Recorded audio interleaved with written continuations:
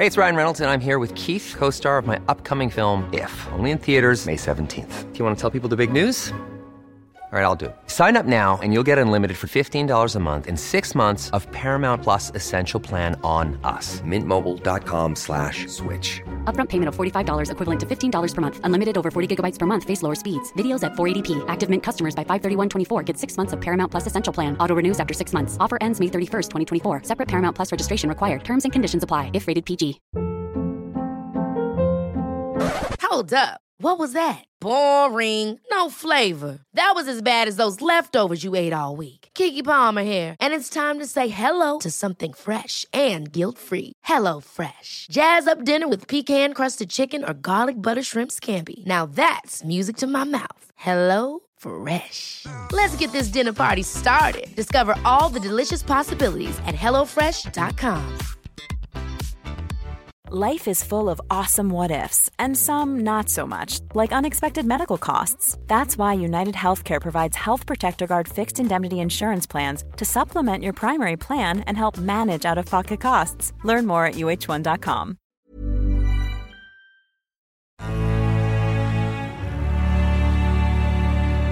Action Park Media. Hi, I'm Ethan Suplee. Welcome to American Glutton. Outside of acting, my two favorite things to do are diet and eat. I have a very complicated relationship with food, and on this podcast, we're going to talk about all of it. Food as entertainment, food as sport, food as fuel. I'll talk to experts and the average person, just like you and me. I hate to ask you to do anything, but if you're enjoying this show, please take a moment to like, subscribe, rate, review, all of the above on whatever app you're getting it from. Today on the show, I'm happy to present Dr. Robert Lustig. He is a professor of pediatrics, Division of Endocrinology at the University of California, San Francisco. He specializes in the field of neuroendocrinology with an emphasis on the regulation of energy balance by the central nervous system. His research and clinical practice has focused on childhood, obesity, and diabetes. He wrote the book Fat Chance and has a new book out now called Metabolical. Please enjoy. Dr. Robert Lustig, welcome to the American Glutton podcast. Well, thanks for having me. I'm not sure if you're calling me a glutton or if otherwise, but I am here. I'm really calling myself, I've been calling myself a glutton. I've lost a lot of weight in the past 20 years, but I still have the propensity for gluttony, for that deadly sin, as it were. Understood. I'm really fascinated by your book, Metabolical. And I think that, while I'm not certainly here to say, yes, thank you. I never take the position that I necessarily think of health as a moral thing.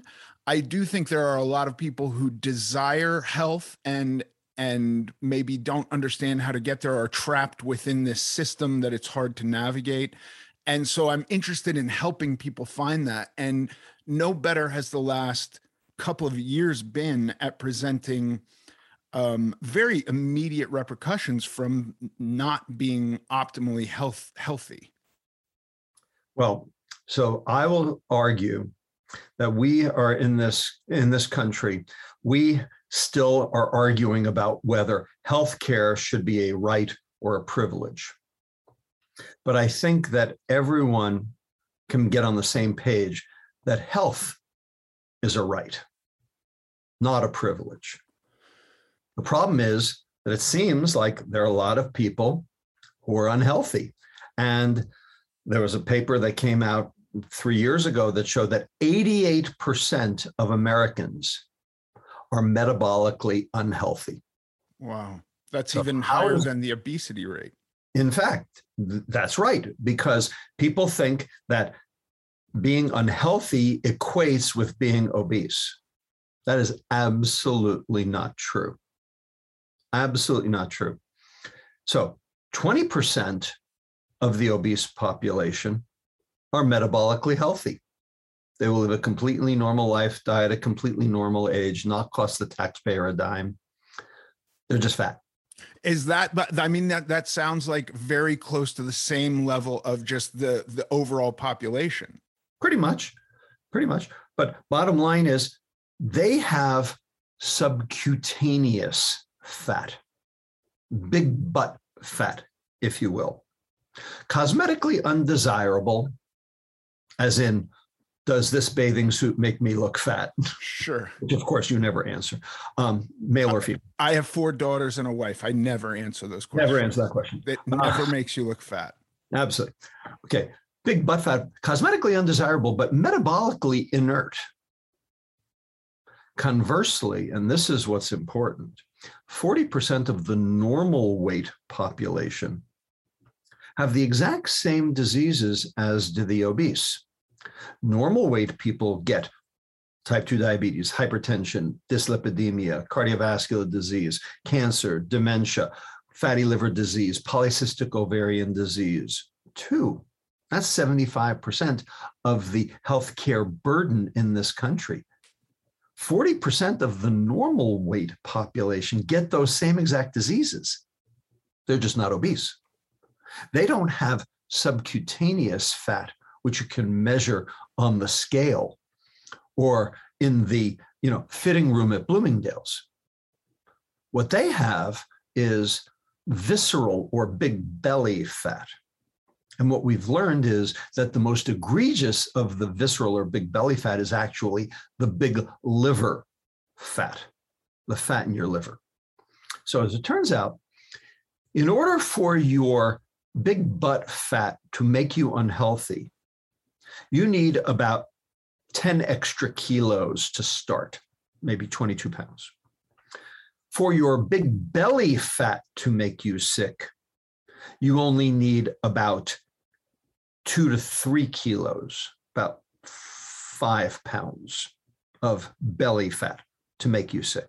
Okay. But you only need about a half a pound of liver fat to make you sick. Now, do you think you can measure that half a pound on a scale? Do you think there's got to be some way to measure it, right? Some there instrument, is. Right? But yeah, you There can't get on a is. scale and go, I'm a half a pound heavier. It's all in my liver. You don't know that. That's the point. You don't know that. And in fact, there are people walking around right now who have a half a pound of fat in their liver, but because their bathing suit still fits, they think they're fine, and they're not. So we have a name for this. It's called TOFI, T-O-F-I, thin on the outside, fat on the inside. Real medical term, 1,500 Medline citations, coined by Dr. Jimmy Bell of University College London, a neuroimager. So that's my question to your audience right now, today. Are you a TOFI? How could you know? Would this be when I have blood work done and the guy says my liver looks okay? Am I avoiding being a TOFI in that sense? Or do I actually have to have an ultrasound? Well, so the question is, when he says your liver looks okay, what's he looking at? Listen, I'm not a doctor. I have no idea. Some numbers that the blood panel shows. So in fact, those numbers can be very helpful, and they can tell you a lot if you know how to interpret them. And I'm here to tell you that doctors don't know how to interpret them. So in my book, Metabolical, right here, this one, okay, in chapter 9, I basically explain what all those numbers mean and how to interpret them, okay, so that you can actually interpret them better than your doctor. So let me give you an example of why this whole field is so screwed up. There's a test that tells you about liver fat. It's called ALT, alanine aminotransferase. It is a standard chem panel test. So when you go in for your annual blood draw, they're getting this number. And so you go to the doctor and the doctor says, well, your ALT is normal. What was the number? What was the number? I have no Well, idea. you don't know. You just said they tell you it's normal. Yeah. Well, I don't trust them. I don't believe them. And here's why I don't believe them. When I entered medical school in 1976, the upper limit of normal for ALT was 25 international units per liter. That was the upper limit. Today, on that lab slip, when you get that ALT, there's another column right next to it with an H or an L, high, low. Okay. The upper limit of normal is 40. Oh, wow. It's almost doubled. Same assay, measuring the same thing. Used to be 25. Today it's 40. Yeah. How come? You tell me. Why is that? Because the entire curve has shifted to the right. So how do you figure out what a normal level of anything is? You take 10,000 people, you draw their blood, you run them all, okay? And you take all the people out are sick, and you look at the Gaussian distribution, the bell-shaped curve around that, and you draw lines at +2 and -2 standard deviations. And you say anything above that, that's abnormal, all right? Well, that's assuming that the standard deviation is the same, from one year to the next, but it's not. In fact, everyone now has liver fat. 45% of America has fatty liver disease, and they don't know it. So when they go in, they say they're healthy, but they're not. They're metabolically ill because 88% of Americans are metabolically ill. And this is one of the ways that they're metabolically ill, but they don't know it. Right. So the lab doesn't know what to do. So they take all the numbers and they say, oh, okay, now the upper limit of normal because of the 2 standard deviations from the mean is at 40. Right. No, it's not. It's at 25. Okay. Is this going to happen also with whatever standard weights are? Or has this been happening with the I forget, the booty fat, big butt fat? I forget what it's called. The differentiation. But as we grow larger physically, are these standards going to change also? So will somebody be considered lean at 15 or at 20% body fat in the future? So what I'm going to say is that we don't yet have a good measure of the ectopic fat which causes disease. Ectopic meaning the muscle and liver fat that cause disease. Now, you can get it. You can get it from a DEXA scan. You can get it from an MRI. You can get it from various things, but these are expensive and, not something you can employ, en masse for large populations. So, we're still stuck with BMI. And BMI, body mass index, that's, weight over height squared. That works for populations. It doesn't work for individual people. That's the problem. So yes, when an entire population's BMI advances, that means that a significant portion of those people will have an increase in their ectopic fat, and therefore they will be sicker. So yes, in a population, BMI, an increase in BMI means an increase in illness. True. Don't argue that. However, when we're getting down to the individual patient, you don't know if that increase in BMI was because they have more fat in their liver or fat in their muscle or, fat in their, belly, or whether or not it's, booty fat, in which case, only Kim Kardashian cares. I've had a bunch of DEXA scans, and I never pay attention to that fat that you're talking about because it's always so much less. Then there's like 2 different fat readings, and there are 3 different fat readings. Okay. And there are 3 different causes of metabolic syndrome because of the 3 different fat readings. So this is what doctors need to understand. And this is why I wrote the book. There's not one metabolic syndrome. There are 3. Don't go anywhere. We'll be right back.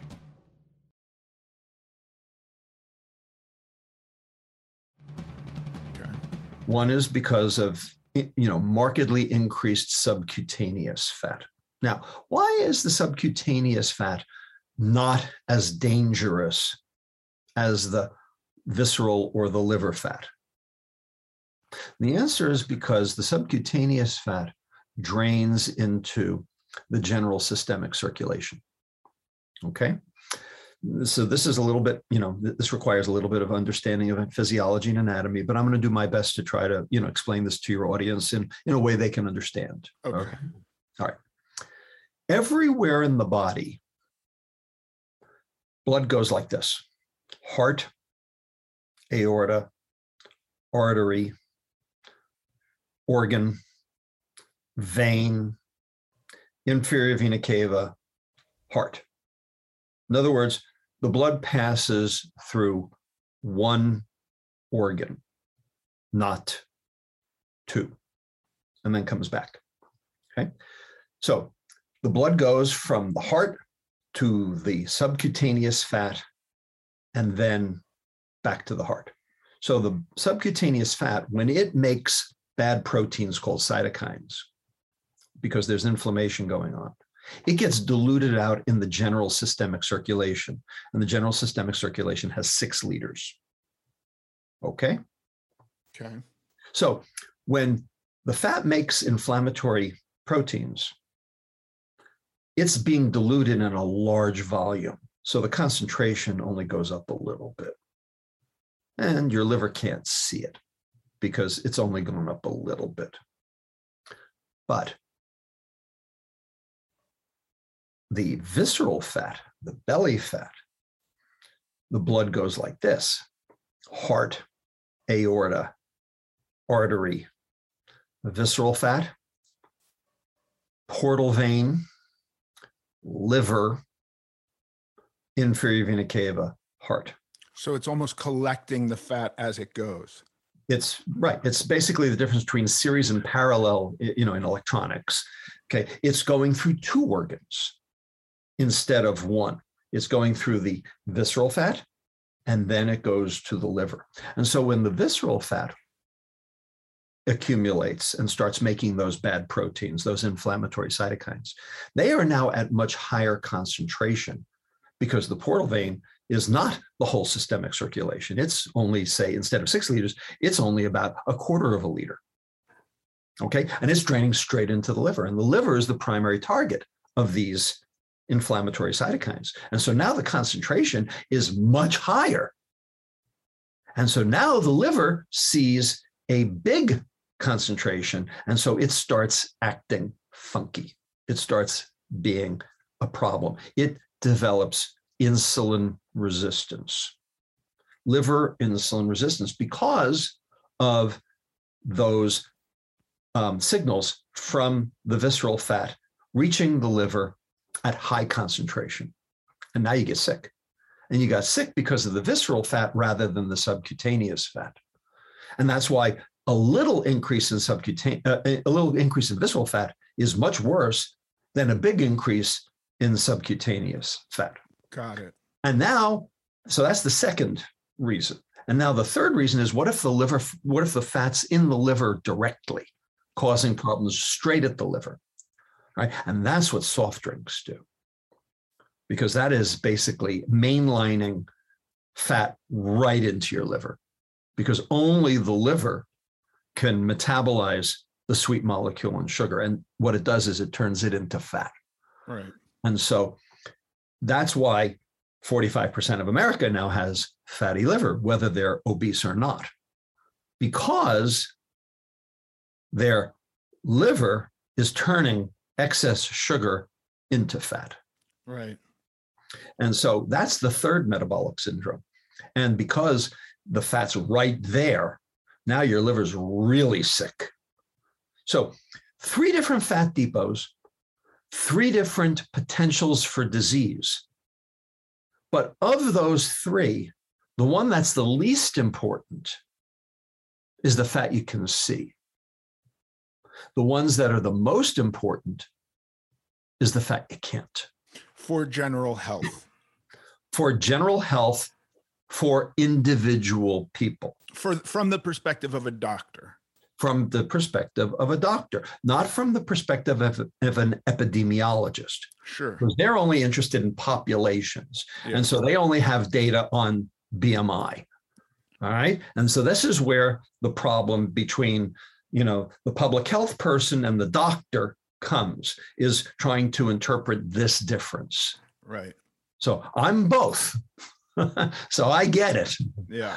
And so that's what I'm trying to do in the book, is explain the difference and why we care and why it's this ectopic fat, the liver, the muscle fat, that is the real problem, and what causes that. And that's why 40% of the normal weight population have the same diseases, and they don't know it. Yeah, I've talked a lot about, yeah. And they're costing the healthcare system even more than the obese. There are actually more thin sick people than there are fat sick people, but the thin sick people are calling the fat sick people the problem. Right. It's very difficult too, because many people wear this disease with no visibility on the inside, right. Even in terms of cholesterol and heart disease and stuff like that. You can't see that a lot of the time. And so it is a very tricky thing to do. I don't like demonizing fat people. I personally was very unhealthy and morbidly obese, and have turned that around and now have, as I said, I'm going to go back to my doctor and say, was I on the high range of normal in my liver test? You said it was fine, but like, let's really get to the bottom of this. You need the number. You need the number. And it's not just ALT. I mean, ALT is a good example, but uric acid is another one. Okay. The upper limit of normal on that lab slip for uric acid is 7. And so are these but that's things, not right. All right. It's really 5.5. Are these all caused by sugar?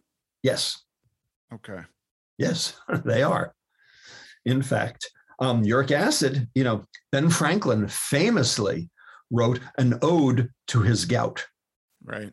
And he knew what caused his gout: sugar and alcohol. Exactly right. All right. So this has been known for a long time. David Perlmutter has a new book coming out next month called Drop Acid. And it's about uric acid. Okay. It's not about LSD. It's about uric acid. Title, yeah. Yeah, it's a very good play on words. But the point is, uric acid is a major linchpin in cellular functioning, because uric acid inhibits mitochondria. Uric acid inhibits the enzyme that brings fatty acids into the mitochondria for burning. Okay, called CPT1, carnitine palmitoyl transferase 1. And if you, Rick Johnson from University of Colorado in Denver demonstrated this very clearly. So if you can't import the fats to burn, then your mitochondria aren't working. And if your mitochondria aren't working, guess what? You're not making ATP. And if you're not making ATP, guess what? You're sick. Right. Are we talking strictly about fast acting? Like I have a kid with type 1 diabetes. So we definitely have a differentiation between, if her blood sugar goes low, I'm not going to give her an apple. She has to take some fast acting sugar, but I don't think about, I'm not so sure of that. I will tell you that I think that, I took care of type 1 diabetics for 40 years. Okay. I think we overplay that. Okay. There's no question. There's no question that if you're on the downswing for hypoglycemia, which happens with type 1 diabetics pretty routinely, almost on a daily basis, sometimes even more often than that. There's no question you have to get the blood glucose up. I don't argue that. The question is, what's the best way? Right. What's the best way? The dietitians will tell you, well, drink juice. Yeah. I think that's a terrible idea. Okay. Terrible. Could not be a stupider idea. We have juice in our house, and it is medicinal. It is like if another kid were to drink it, they would be yelled at. Right. Well, so the bottom line is that, yes, juice will raise your blood glucose rapidly, but then you will crash just as rapidly on the tail end, number one. What you need is a source of sustainable glucose that will keep the blood glucose up while that insulin's still working. Mm-hmm. To be honest with you, what you need is some complex carbohydrate with some fat mixed in order to delay and prolong the absorption. The best, like a cracker with peanut butter. Peanut butter crackers. That's the best answer, is peanut butter crackers. Yeah.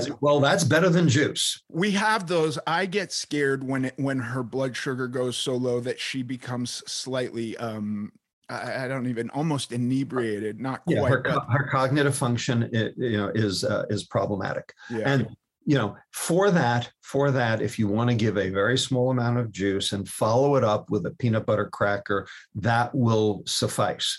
But this notion that juice is the answer to hypoglycemia, and I see it all the time in my own hospital. I have been fighting this fight for the last 20 years about the role of juice in fixing hypoglycemia in the hospital. And the dietitians, we've had, knock them down, drag them out fights over this. Right. And I think that juice is a mistake. So here's the question. What you're trying to do is you're trying to get the glucose up, but you're also trying to get the cell to burn, because really it's the cell burning that matters. Hypoglycemia causes damage because the cell can't burn, because you're depriving the cell of the energy it needs to burn.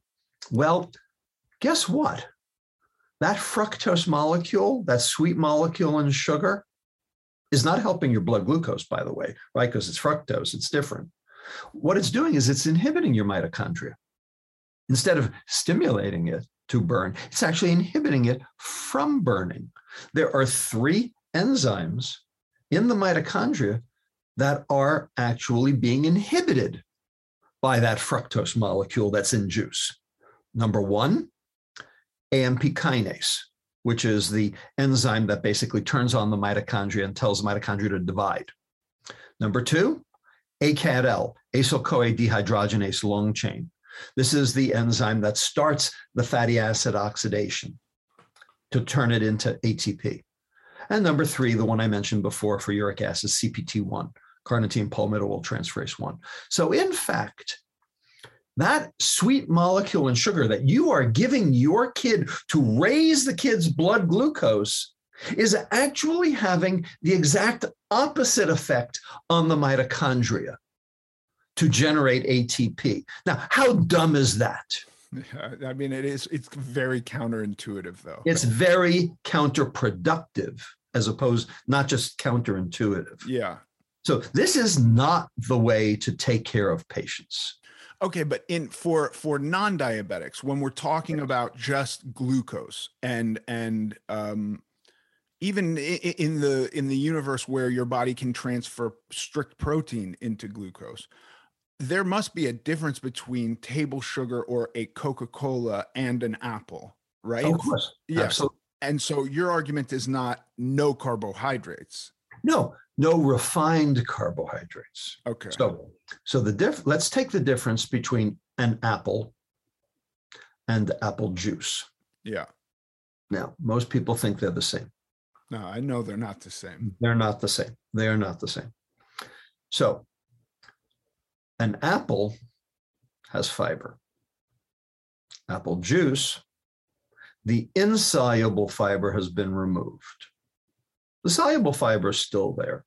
The pectins, the inulin, the stuff that holds jelly together, they're still there. So there are 2 kinds of fiber, soluble and insoluble. So soluble fibers like pectins, inulin, like what holds jelly together, like I said, and insoluble fibers like cellulose, like the stringy stuff in celery. Yeah. Now, an apple has both. You need both. One will not do it. So there are 6 things that fiber does in your intestine to improve and promote metabolic health. 6. Here they are. First, the fiber forms a gel on the inside of the duodenum, the first part of the intestine. And you need both fibers to do this. So imagine a fishnet with kelp. So if there's no fishnet, the kelp can't block the water flow. If there's no kelp, the fishnet can't block the water flow. Okay. But you put the 2 together and it blocks the water flow, right? You have to clean out the kelp, right, when you're fishing because of that, right? So imagine that the insoluble fiber is the fishnet and the kelp, the soluble fiber is the kelp. So the insoluble fiber forms a lattice work on the inside of the duodenum, and the soluble fiber, which are globular, plug the holes in the lattice work. And so together they form a barrier, a secondary barrier. And what that a gel. You can actually see it on electron microscopy, whitish gel that forms on the inside of the duodenum. And what that's doing is it's preventing the rapid absorption of glucose, fructose, simple starches from the intestine into the portal vein, thus protecting the liver so that the liver doesn't get overwhelmed. Because when the liver gets overwhelmed, it can't process all that glucose and fructose. It turns the excess into liver fat. And that's what you're trying to avoid. So you have to protect the liver. So the two together will protect the liver. Now, if you're not absorbing it, that means your blood glucose will not rise as high. And if your blood glucose doesn't rise as high, that means your insulin doesn't rise as high. And that will help you with weight loss. And because insulin is the driver of chronic metabolic disease, the goal is to get the insulin down. So the two together will do that. Right. The next thing that happens is, well, since you didn't absorb the glucose or the fructose or the simple starches early, they go further down the intestine to the next part of the intestine called the jejunum. And what's in the jejunum that's not in the duodenum? The bacteria, the microbiome. So the duodenum is still at low pH, pH of 1, because the stomach, secretes hydrochloric acid. And so the bacteria can't live there. Okay. They can't live in the intestine until the pancreatic juice, which has lots of bicarbonate, gets injected. And that happens at the sphincter of Oddi, halfway through the duodenum. And so then it mixes with the rest of the intestinal contents. And so by the time you reach the jejunum, the pH of the intestinal contents is now up to 7.4. And now the bacteria can grow. So the bacteria are later on. The goal is to get more food to them, to feed your bacteria, feed the gut, right? And so if you didn't absorb it early, that means it's there for the gut to utilize for its own purposes. So even though you consumed it, even though it passed your mouth, guess what? You didn't get it. And this is why calories are irrelevant, because it doesn't matter what you eat, it matters what you absorb. Don't go anywhere. We'll be right back. Ever catch yourself eating the same flavorless dinner 3 days in a row? Dreaming of something better? Well, HelloFresh is your guilt-free dream come true, baby. It's me, Keke Palmer. Let's wake up those taste buds with hot, juicy pecan-crusted chicken or garlic butter shrimp scampi. Hello Fresh. Stop dreaming of all the delicious possibilities and dig in at HelloFresh.com. Let's get this dinner party started. There's never been a faster or easier way to start your weight loss journey than with PlushCare. PlushCare accepts most insurance plans and gives you online access to board-certified physicians who can prescribe FDA-approved weight loss medications like Wegovy and Zepbound for those who qualify. Take charge of your health and speak with a board-certified physician about a weight loss plan that's right for you. Get started today at plushcare.com/weight-loss. That's plushcare.com/weight-loss. plushcare.com/weight-loss. Hey, it's Ryan Reynolds, and I'm here with Keith, co-star of my upcoming film, If, only in theaters May 17th. Do you want to tell people the big news? All right, I'll do it. Sign up now and you'll get unlimited for $15 a month and 6 months of Paramount Plus Essential Plan on us. MintMobile.com/switch. Upfront payment of $45 equivalent to $15 per month. Unlimited over 40 gigabytes per month. Face lower speeds. Videos at 480p. Active Mint customers by 531.24 get 6 months of Paramount Plus Essential Plan. Auto renews after 6 months. Offer ends May 31st, 2024. Separate Paramount Plus registration required. Terms and conditions apply if rated PG.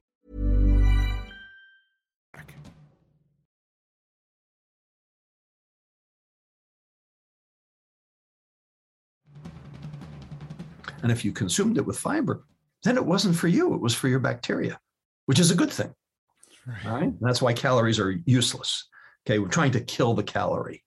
All right. So that will happen if you have soluble and insoluble fiber together. Number 4, the fiber will grease the skids and move the food through the intestine faster so that you can get the satiety signal at the end of the intestine sooner, so you won't eat the second portion. Number 5, that soluble fiber, the inulin and the pectins and stuff, that will serve to feed the colonic bacteria in the colon, and they will turn that into short chain fatty acids. And those short chain fatty acids are anti-inflammatory and anti-insulin, and so pro-metabolic health.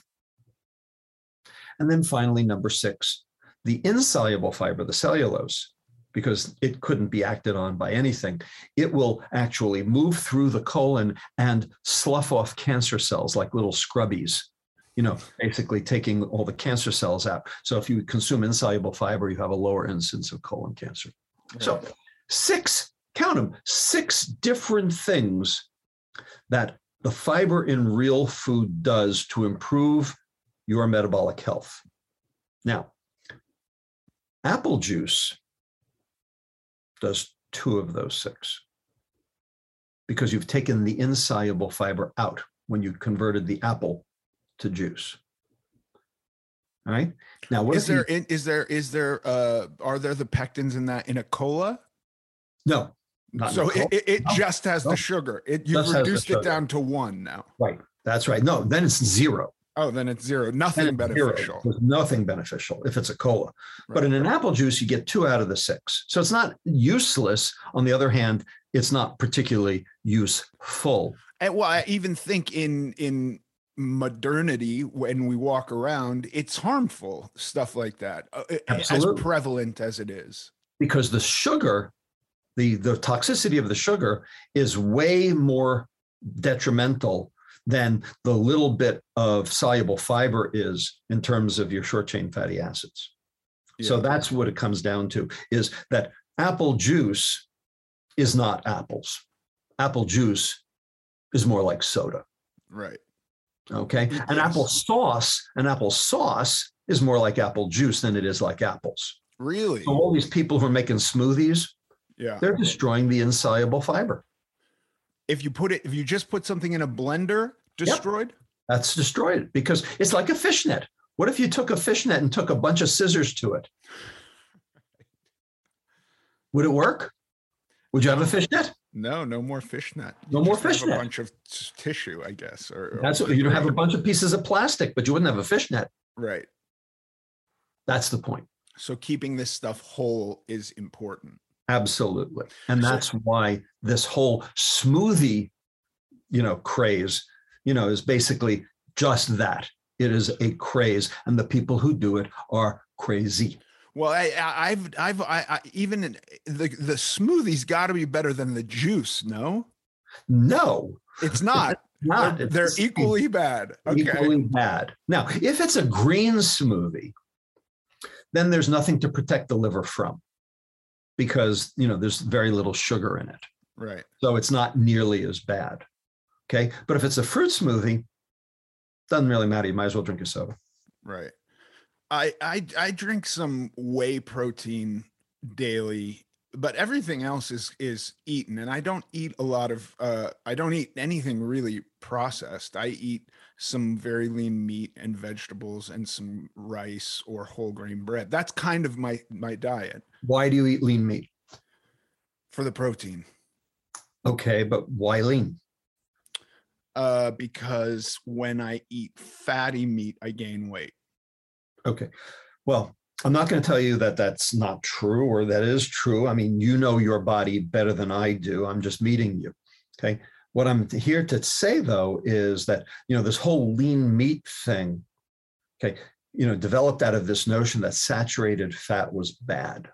I don't think of it as bad. I just am trying to keep my energy balanced in a certain way. And when I eat, I want to eat more protein than fat. And so I gravitate towards lean. When I say lean, if it's ground beef, it's usually like, 90-10. Right. Well, the point is that the saturated fat story has been completely debunked. Right. We thought saturated fat made you fat. That is not true. We thought that saturated fat caused heart disease. That is also not true. Neither of those are true. In fact, dairy saturated fat is actually protective against diabetes and heart disease. Because the dairy saturated fat is odd chain fatty acids with a different phospholipid signature even than animal, than meat saturated fat. that which is even chain without that phospholipid signature. So even, dairy versus red meat saturated fat are different from each other and have different metabolic import. Okay. So the bottom line is a calorie is not a calorie, a protein is not a protein, a carb is not a carb, and a fat's not a fat. So what is what? Well, that's why you have to read this book to explain exactly what's going on there. Yeah. Okay? For just that reason. Okay. It's not what's in the food. It's what's been done to the food that matters. And that's the point I make in the book. All food is inherently good. It's what we do to the food that's not. Right. And what we do to the food, we do a lot of things to the food, but I can sum it up in two basic precepts. Okay. We added sugar for palatability, especially when we took the fat out, and we took the fiber out for shelf life. Right. Both of which increase the profit margin of the food industry. Add sugar, remove fiber. Well, I've just shown you how sugar is toxic and how lack of fiber ultimately leads to metabolic dysfunction too. So these are the two basic reasons why we're all metabolically ill, because we eat ultra-processed food. Yeah. So here's my question to you, Ethan. Yes, sir. And I'm waiting for your answer. I'm cringing, waiting to hear your answer. I can't wait for the question. Is ultra-processed food food? It really depends on what your goal with food is. And I think for me, in my life today, I am not trying to be entertained by food. And so, no, it is not food for me. And I try very hard not to think of it as food. Well, that's good for you, but how does that work for the rest of the world? Well, I think that there are many people who don't care, which is slightly heartbreaking to me, but I also want people to have the freedom to do with their bodies as they please. Number one. Number two, I think a lot of people don't know. And that I find to be problematic. Well, that's why we're having this podcast right now, is, to educate people so that they do know. Yeah. I'm going to give you a slightly different, take on this. Sure. Okay. Is ultra-processed food food? Well, then you have to know the definition of food.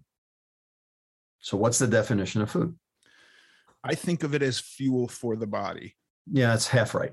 Okay. Okay. And here's the real definition. Substrate that contributes to either the growth or burning of an organism. Okay. I'm fine with that. Yeah, sure. Having been in this field for 40 some odd years, I'm fine with that definition. Substrate that contributes to either the growth or burning of an organism. But what if a substrate does not contribute to growth? What if a substrate does not contribute to burning? What if now you have to define growth, Doc? Okay, let's do it. Okay. So what if a substrate actually inhibits growth or burning? So let's take sugar. I've already described to you the three enzymes in the mitochondria. Is it growth and burning or growth or burning? It can be growth or burning. So food can be either one. So in order for something to not be food, then it would have to basically fail both tests. Right. Okay. Because if it passed either one, then it would be food. Yeah. Right? Sure. Okay. Right. So let's start with burning. I've already described the three mitochondrial enzymes that inhibit burning: AMP kinase, ACAD-L, CPT1. So you're actually getting fewer ATP out because you consumed this fructose molecule. Now, it is true that if you take fructose and you throw it in a bomb calorimeter and you explode it, you get 4 calories per gram. Right. That's what the dietitians will tell you, that sugar is energy. Therefore, it contributes to burning. That is, if you are a bomb calorimeter. If you are a human being where you don't have a bomb calorimeter, what you have is mitochondria instead, and you're inhibiting the enzymes that actually generate ATP, then you are inhibiting burning. So in fact, ultra-processed food, which is the vehicle for sugar, and 67% of the sugar that children eat is in ultra-processed food, are actually inhibiting burning. So strike one. Next. Now Growth. Right. So my colleague, Dr. Efrat Monsonigo-Ornan, who is the chairman of the Department of Nutrition at Hebrew University, Jerusalem, just published a paper. Took her 4 years to get this paper into press because of the food industry, but it's now in press. It's in Bone Research. And basically what it shows is that ultra-processed food actually inhibits skeletal growth. Wow. Causes a inhibition of growth at the level of the bone, causes a decrease in calcium accretion into the bone, and causes the bones to be shorter. So it's actually decreasing growth. And we also know that the hyperinsulinemia set up by sugar drives cancer development. So it drives abnormal growth. Okay, and that, sugar is a primary driver of cancer through this phenomenon known as the Warburg effect. So sugar and ultra-processed food, as its proxy, actually inhibit growth. So you've got now ultra-processed food inhibiting growth and inhibiting burning. So it's not only that it doesn't do it, it's a step further. It's inhibiting it. So what would you call something that inhibited growth and burning? You certainly wouldn't call it a food. What would you call it? A poison. You would call it a poison. That's exactly right. You would call it a poison. Ultra-processed food is poison. Now, listen, I know the way big corporations work, and I think that if this was done, that you would just have a radical change in literature and definitions. That's what would happen. But I think you should, or somebody should, organize a big class act lawsuit. We're working on it. Okay, good. I support that. I think that's great. It's in process. Good. I mean, I think like with the smoking industry, some people must know that this stuff is not, you go to the gas station and there's, again, you don't like this word, but there's a cornucopia of cheap calories that are very tempting, that taste delicious, that entertain the hell out of us. Yep. And yet they are poisoning us to some degree. And because sugar is addictive. And the food industry knows that. And that's why when they add it, you buy more. So they add yet more again. And so that's why we're all sick as hell. Yeah. So they get rich and we get sick. Yeah. And I don't even want it to not exist. I from a moral place, I'm like, I'm okay if it exists. I don't want to eat it, but I think that people should understand what it's doing to them, and then give them the choice. So the question, I don't drink alcohol. I don't want alcohol to disappear. So here's the question. Can education solve this problem? What if we educated everybody? What if everybody got this information? Would that solve the problem? Well, education has not solved any substance of abuse. Right. Did Nancy Reagan's just say no work? Well, I would argue that her husband and his team in the CIA was kind of working against that success, but we had an opioid crisis. Yeah. We had an opioid crisis. All right. Didn't work. All right. What fixed tobacco? What fixed alcohol? What fixed opioids? I don't know that any of those have been fixed, but we know now, like if you smoke and you claim not to understand the effects of smoking cigarettes, I think you're probably a total moron. Well, the fact of the matter is there are 15% of the American population are total morons then. And for me, morally, I'm okay with people doing that. If that's what they want to do, as long as they know going into it that this is like they're ingesting real poison. Well, yeah, and then they're basically causing you to have to pay for their medical illnesses. How are you okay with that? Listen, that gets into a whole other can of worms that I don't like, but I wouldn't mind seeing black box warnings on a Kit Kat. That would bring me some joy. Okay, so the question is, can this be regulated? That's really the question. So the public health community has come up with the criteria that are necessary to regulate a specific or given substance. And here they are, 4 criteria, and you have to meet all 4. Okay, ubiquity, you can't get away from it. Got that. Toxicity. Seem to have that. Abuse. Got that. Right. And finally, number 4, externalities. In other words, how does your sugar consumption affect me? Right. Okay, so for tobacco, your smoking gives me asthma, or in fact, lung cancer. Secondhand smoke, lung cancer. You know, for alcohol, your drinking makes me in a car accident, right? And then the argument with this is that it's a burden on healthcare. Right. So that's the question, is what is the externality of your sugar consumption? And the answer is no healthcare. Right. That's the burden. That's what it comes down to, because Medicare will be broke by the year 2029 because of chronic metabolic disease, primarily driven by sugar. It's driven by ultra-processed food, primarily sugar. Yeah.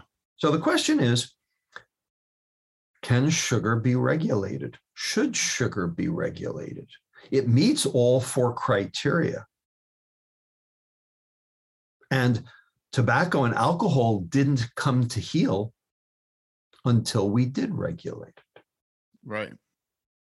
And opioids too. Why is the past, because I feel like there's been such a spotlight on this, on exactly what you're talking about in the last year and a half, with just the effect of comorbidities on this disease that we've all encountered has been so massive, but nobody, this is not a big deal to many people right now. So I'm going to tell you that this whole COVID thing has exploded this issue. My nonprofit, Eat Real, published a medical alert, basically telling the public that the CDC and the NIH have done us a disservice. And here's the disservice. They told us there were 3 ways that people could mitigate their risk. Right. Masking, social distancing, hand washing. And I'm all for all 3 of those. Don't get me wrong. Those are 3 really good things to do. But they left out number 4. And I believe they left out number 4 on purpose. Well, I mean, it would be a problem. Real food. Yeah. Okay. Fact of the matter is, when you go into the store, you know, during COVID, like the first 6 weeks, what was missing from the store aside from toilet paper?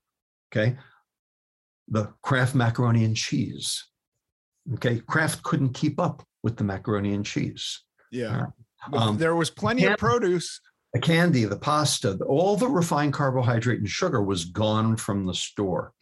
So how does processed food increase COVID mortality? And the answer is, if you look at the demographic groups that have succumbed the most to COVID, all right, the elderly, because they have an immune dysfunction, it's part of being old, okay? And then the other 3 demographic groups are people of color, the obese, pre-existing conditions. So what do those 3 demographic groups share in common? People of color, the obese, pre-existing conditions. They share one thing in common. I don't know. Ultra-processed food consumption. Okay. So how does this work? How does ultra-processed food make you die from COVID? Now, it doesn't make a difference in terms of whether you contract it.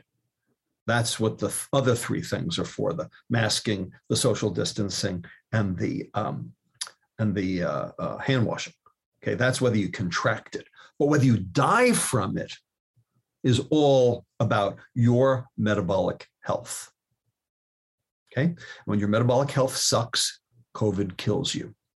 So how are these three demographic groups. How is COVID taking advantage of your poor metabolic health? And there are three ways. First way, the COVID virus injects its RNA into your cell to take it over. It has to have a way in. It has to have a door. That door is called ACE2, ACE2, angiotensin converting enzyme 2. This is a receptor, protein receptor that sits on the surface of every cell in your body, which is why COVID can enter any cell in your body and causes all this havoc anywhere in your body. Okay, because every cell has an ACE2, because it regulates water influx and efflux. Right. Well, the more ACE2 molecules, the more entry points for the COVID virus, more chance you will get infected, and quickly, and it will spread rapidly because you have more doors. All right. Well, turns out insulin, high insulin levels due to poor metabolic health, like we talked about before, increase the number of ACE2 molecules. So your ultra-processed food consumption, by causing insulin resistance and hyperinsulinemia, increases your risk for rapid propagation of COVID-19. Wow. Number two, high blood glucose. So if you're hyperglycemic because you are metabolically ill, okay, the glucose molecules actually crystallize around the outside of that ACE2 and hold it open, so that the virus has even an easier time injecting its RNA, making it worse. And number three, those short-chain fatty acids we mentioned before, those suppress the cytokine response. They are anti-inflammatory. And we've learned that it's not the virus that kills you, it's the cytokine response that kills you. Okay, you're basically your immune system basically overdoing the effect. Okay, it's like a chain reaction. Okay, and if your inflammatory response is a chain reaction, and at some point you have to shut down the chain reaction, or you will die, because it will basically just go out of control and kill all the cells in your body while it's trying to kill the organism. All right, so you have to have the reins in order to be able to do that. Well, short chain fatty acids are the reins, but the short chain fatty acids are from the soluble fiber you were supposed to eat because you ate real food. But if you didn't eat real food and you ate processed food, you don't have any short chain fatty acids. And so you don't have the reins. And so the cytokine response balloons out of control, and then you die from that. Yeah. So real food will help mitigate the negative effects of COVID. Don't go anywhere. We'll be right back.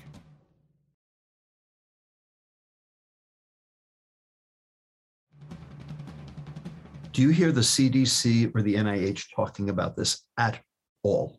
No, I don't hear. And it's very much seems like a very taboo thing to even bring up. I bring it up very hesitantly because I'm like, guys, we have this real bad issue, and the biggest problem seems to be health. Like, if you're healthy, it doesn't seem to have such a bad effect.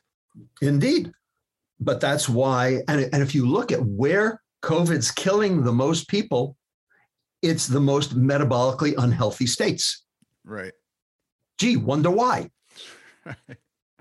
Duh.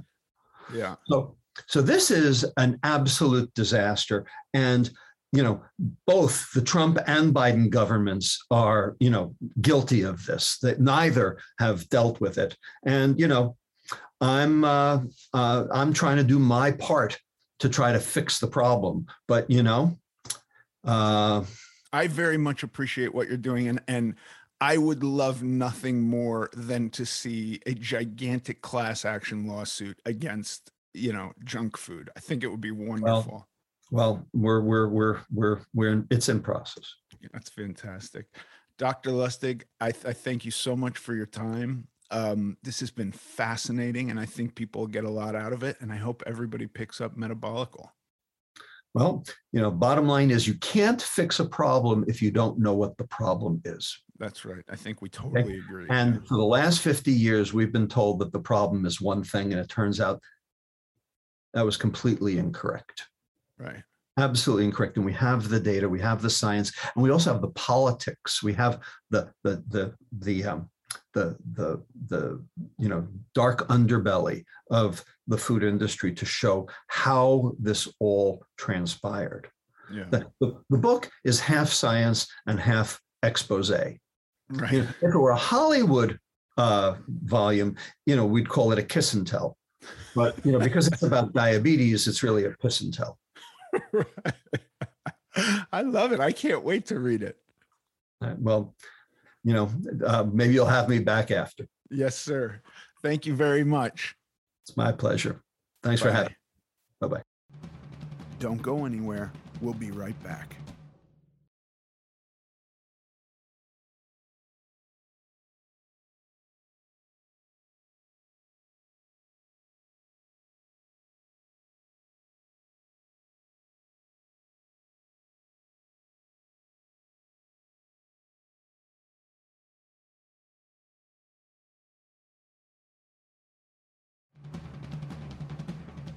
And now for the Q&A. Here's one for you from Kevin. Hi, Kevin. Hello, American Glutton. I have been doing keto for the past 6 months and lost 60 pounds with just the diet. I just reached my second goal of 250 pounds. My next goal is to transition to a lower fat and slightly higher in carbs diet, as I want to start to incorporate resistance training and jump roping into my schedule. I'm wondering what your daily meals look like in regard to getting enough protein to build muscle while still cutting. I'm 6'3" and would like to lean down to 225 while adding more muscle. Thanks for your time. You've been very encouraging in helping me focus on bettering myself. Great question, Kevin. I want to say first and foremost that I never have the idea really that I'm building muscle while I'm cutting. I'm just trying to retain every gram of muscle that I have. And so in order to do that, I eat enough protein, and I also use all my muscles. I use them, and I progressively overload them over time. And so they're never going to be an option for my body to consume while it's in a caloric deficit. That's what I'm doing. The meals I'm eating, I tend to eat on days that I have more carbs on days that I exercise and slightly less carbs on days that I don't. And on the days that I don't, I then increase my fats a little bit. But I'm eating about 2 pounds of lean meat a day plus a couple protein shakes. And the meal would look like a typical meal would be a chicken breast, some broccoli or cauliflower or some kind of vegetable, like a small handful of vegetables, and some rice or some whole wheat bread or a sweet potato. That's what a meal looks like. Mm-hmm. Or even pasta, but I don't really eat pasta very often. How come? Because it sucks without olive oil and cheese all and the sauce. fat stuff, yeah. It sucks. Right. I was so excited about eating pasta, and then I ate some dry pasta with salt, and I was like, this sucks. Yeah. I'm not into it. Right. Okay. That makes sense. Great. Yeah. Thanks for your question, Kevin. If you have a question that you'd like answered, please email it to us at americanglutton.net. Thanks for listening to this episode of American Glutton. I'm Ethan Suplee, and as always, joined by my chaperone, Paige Dorian. Follow us on Instagram at American Glutton Podcast. Sincerely. Ever catch yourself eating the same flavorless dinner 3 days in a row? Dreaming of something better? Well, HelloFresh is your guilt-free dream come true, baby. It's me, Keke Palmer. Let's wake up those taste buds with hot, juicy pecan-crusted chicken or garlic butter shrimp scampi. Hello Fresh. Stop dreaming of all the delicious possibilities and dig in at HelloFresh.com. Let's get this dinner party started. Mom deserves better than a drugstore card. This Mother's Day, surprise her with a truly special personalized card from Moonpig. Add your favorite photos, a heartfelt message, and we'll even mail it for you the same day, all for just $5. From mom to grandma, we have something to celebrate every mom in your life. Every mom deserves a Moonpig card. Get 50% off your first card at moonpig.com. Moonpig.com. Mom deserves the best, and there's no better place to shop for Mother's Day than Whole Foods Market. They're your destination for unbeatable savings, from premium gifts to show-stopping flowers and irresistible desserts. Start by saving 33% with Prime on all body care and candles. Then get a 15-stem bunch of tulips for just $9.99 each with Prime. Round out Mom's menu with festive rosé, irresistible berry chantilly cake, and more special treats. Come celebrate Mother's Day at Whole Foods Market.